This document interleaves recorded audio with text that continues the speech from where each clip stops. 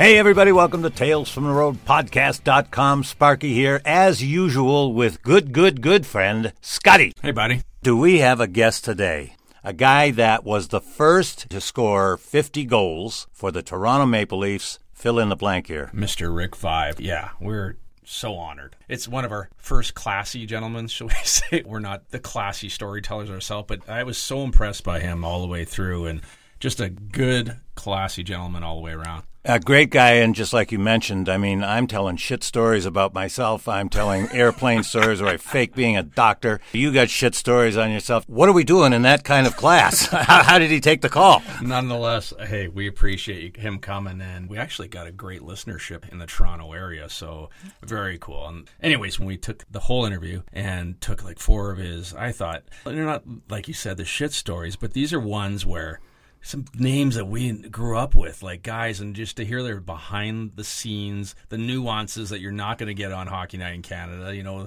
the stuff that's not in interviews, but just the behind the scenes things with some of these big names. And these are his buddies. Yeah. How cool is that? Yeah, some of the biggest names in hockey of yesteryear. Toronto fans have Austin Matthews right now, but back in the day, there wasn't a bigger guy than Rick Vaive. And imagine this, everybody. We ask him if he'll appear on the show. He not only agrees, but he's there on time, and we thought we might be able to get 15 minutes with him. An hour and 20 minutes later, he's still talking. I mean, he was great. Yeah, he was having a blast, and we were having a blast with him. So we're going to hopefully get him back and some of these big names and other buddies. But more at the end of this podcast. Stay tuned. There's something very cool we're doing in Toronto in 2018. But let's get to the story first. One of the best defensemen that ever played the game, Swedish guy. A Swedish guy with the last name of Salming? Yeah. It's really an incredible story. I remember watching the great Börje Salming, and if I understand things correctly, you've got a little tale about him. Yes. And, well, we all know how good he was, obviously. Right.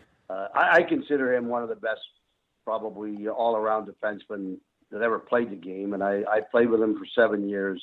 I don't think he got enough credit for how good he was defensively. Everybody looked at his numbers offensively, but he was a very good defensive defenseman. But being from Sweden, he played a lot of other sports. He did a lot of other things. And we were in Vancouver on a road trip, and we didn't have a pregame skate. And there was a beautiful mountain just right by where we were, and I think it was called Grouse Mountain. And Börje decided that he was going to go up there that day. Lo and behold, he shows up at the game. He's got different colors around his eyes than the rest of his face. And what the heck were you doing? Were you doing a tanning booth? Or he said, no, I was skiing. Game day skiing. So he spent the afternoon skiing Sweet for you.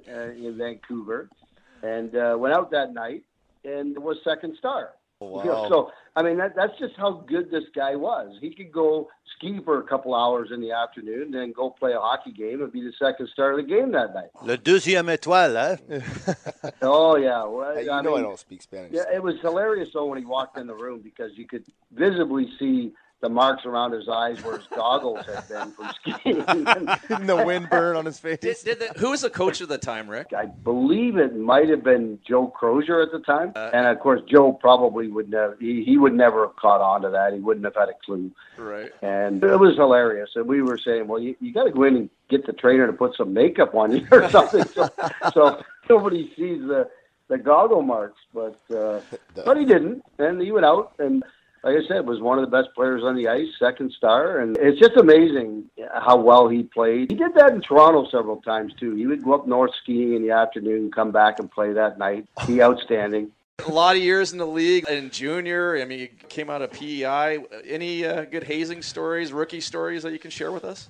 I think the best one, the one that comes to mind the most is because I think it was the third time that he was shaved. And it was Rocky Saginaw. Repeat offender. Rocky, yeah, okay. Repeat offender, yeah. The best one was just prior to that, Hartford had come into Toronto, and Rocky was a good guy, but sometimes did some crazy things. He skated down to the corner where Gordie Howe, who was playing with Hartford at the time, was standing in the corner talking to the press and everything. He jumped up on the boards and reached over and said, Gordie Howe, the old era, I'm Rocky Saginaw, the new era. Big mistake. Like, come on, Rocky, really? So the next time we were in Winnipeg, decided I wasn't in on it because I was a young guy. And they said, well, Here we go. So they got him and they tied him to the chair and shaved his entire body. This was after practice, the day before the game. Then spun him out of the chair right out to center ice and left him there. And we got on the bus and went back. Oh, that's funny. Well, at least he was freshly shoned and probably glistening out on the ice. How long did you think he stayed out there for before someone saved him? You know what? We really don't even know. That was his He problem. got back to the hotel probably several hours after we did. So God knows he could have been out there for an hour or more. Can you imagine the poor rink attendant at Winnipeg Arena just, sweeping up? Help! Help! And those are the things you wonder, what the heck happened after that? 'Cause there's lots of things that happen on the road, funny things. Like Bob McGill, Big Daddy, we called him, and he got traded to Chicago with me. But before we got traded there, we were playing together in Toronto, and we fly into Chicago, and it's late at night because we had just played at home. We chartered, and we got on the bus heading to the hotel. Big Daddy was obviously a little tired because he fell asleep on the back seat of the bus, and everybody got off the bus. Everybody was quiet, just left him there. He woke up as the bus driver was locking the gate, bus parking lot, somewhere, the worst place in Chicago probably. Well, yeah, because the stadium was in the worst neighborhood in all of Chicago anyway, the old Chicago Stadium. Yeah. Eh? Oh, yeah. Yeah. It was bad. It was bad. We had barbed wire on our parking lot fence. I mean, that's how bad it was. Welcome to San Quentin. But, so he wakes up in the bus by himself, and this guy's getting ready to lock the gate, and he gets out of the bus and starts screaming, and the bus driver drove him back to the hotel. And That's it was, awesome. But those are the things, guys. It's just one of those things that, you know what? Hey, you got to have fun playing the game. So you pull these things and you pull these tricks. That was just one of them. I remember Harold Ballard on one of our charters, and we were chartering, and we would get this little tiny dish of lasagna for our post-game meal as we chartered to the next city. And then the flight attendant would come by with a wicker basket full of chocolate bars. And I remember King Clancy was sitting 2 seats ahead of Harold, and said that older gentleman behind me can't have any because he's a diabetic, which he was. So the girl's coming with the basket. He reaches in with his big paw to grab about 4 or 5 chocolate bars, and she slaps his hand and says, "You can't have any, sir. You're diabetic." And Harold was not very happy about it. In fact, he was so upset that the next day he canceled the charters for the rest of the season. No way. What? Over chocolate bars. Wow. I'm like, little sour Don't take a man's chocolate. Oh. it's like, who does that? That Like, is brutal. You couldn't have a chocolate bar because you probably shouldn't because you're diabetic, but you cancel the charters for the rest of the season. It's called the And this diva. was only halfway through the season. Oh, Jeez. So, that's called whipping out your big yeah. you-know-what and showing you who's boss, right? That's Rick, was he GM at the time? No, he was the owner, and it wasn't quite near the end when he got really crusty, but King was still alive, so King kept him under wraps and took care of him, and Harold was usually always in a pretty good mood, and then when King passed away, that's when it started to really go downhill, and he became crusty and older and that sort of thing. You know, Scotty, what a guy. Yeah. Having spent an hour and a half with him, I feel like he's my new best friend. Eh? He's just one of those guys. And the names, King Clancy. Harold Ballard, Boreas Solomon. I grew up a defenseman. That was the first foreign hockey player that I really, really admired. So apparently I wasn't skiing enough before games. That's what's held me back all this way. You know, what I remember about Salming, and I watched all of his games, he was brilliant offensively. Yeah. He was kind of a Bobby Orrish kind of guy offensively, but unbeatable on the D side. Yeah, you didn't see him lose many one-on-ones, and he played tough as nails, especially back in the day. So it was very cool. Now, hey, do you want to get to their little surprise? Are you talking about going to Toronto? Hell yeah. So kind of announcing here for the first time, my friend, that we are taking Tales from the Road on the road. Packing up our trailer, our bag of cocktails. Trailer is a good term to use for us. Trailer, trash. The short bus. We're taking the short bus on the road.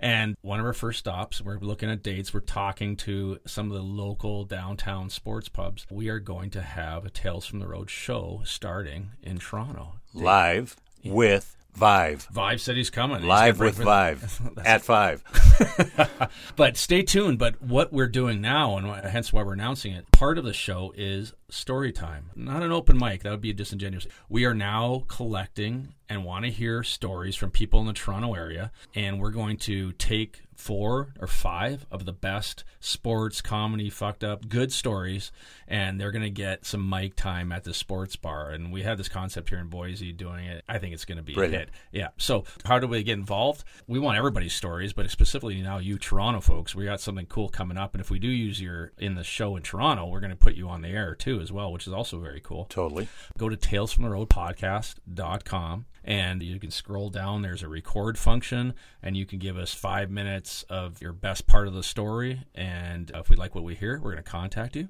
Also, they can go to sdavis@tftr. So that's short for Tales from the Road. Thank you, you're a genius. Yeah. tftrpodcast.com. sdavis, tftrpodcast.com. And every phone's got these memo record functions. Puts it into an MP3 file. You can send it as an email. Give us your story. Again, we like what you hear. You're on the show. And if you're embarrassed to be seen in public telling the story, do what I have done with a great variety of my dates over the years. They had a great body and a bad grill, so I just put a bag over their heads. You can show up with a bag over your head and tell your story a little bit muffled, and we'll keep it on the down low. Rick Vives texting me right now. He just canceled for Toronto. Thanks a lot, buddy.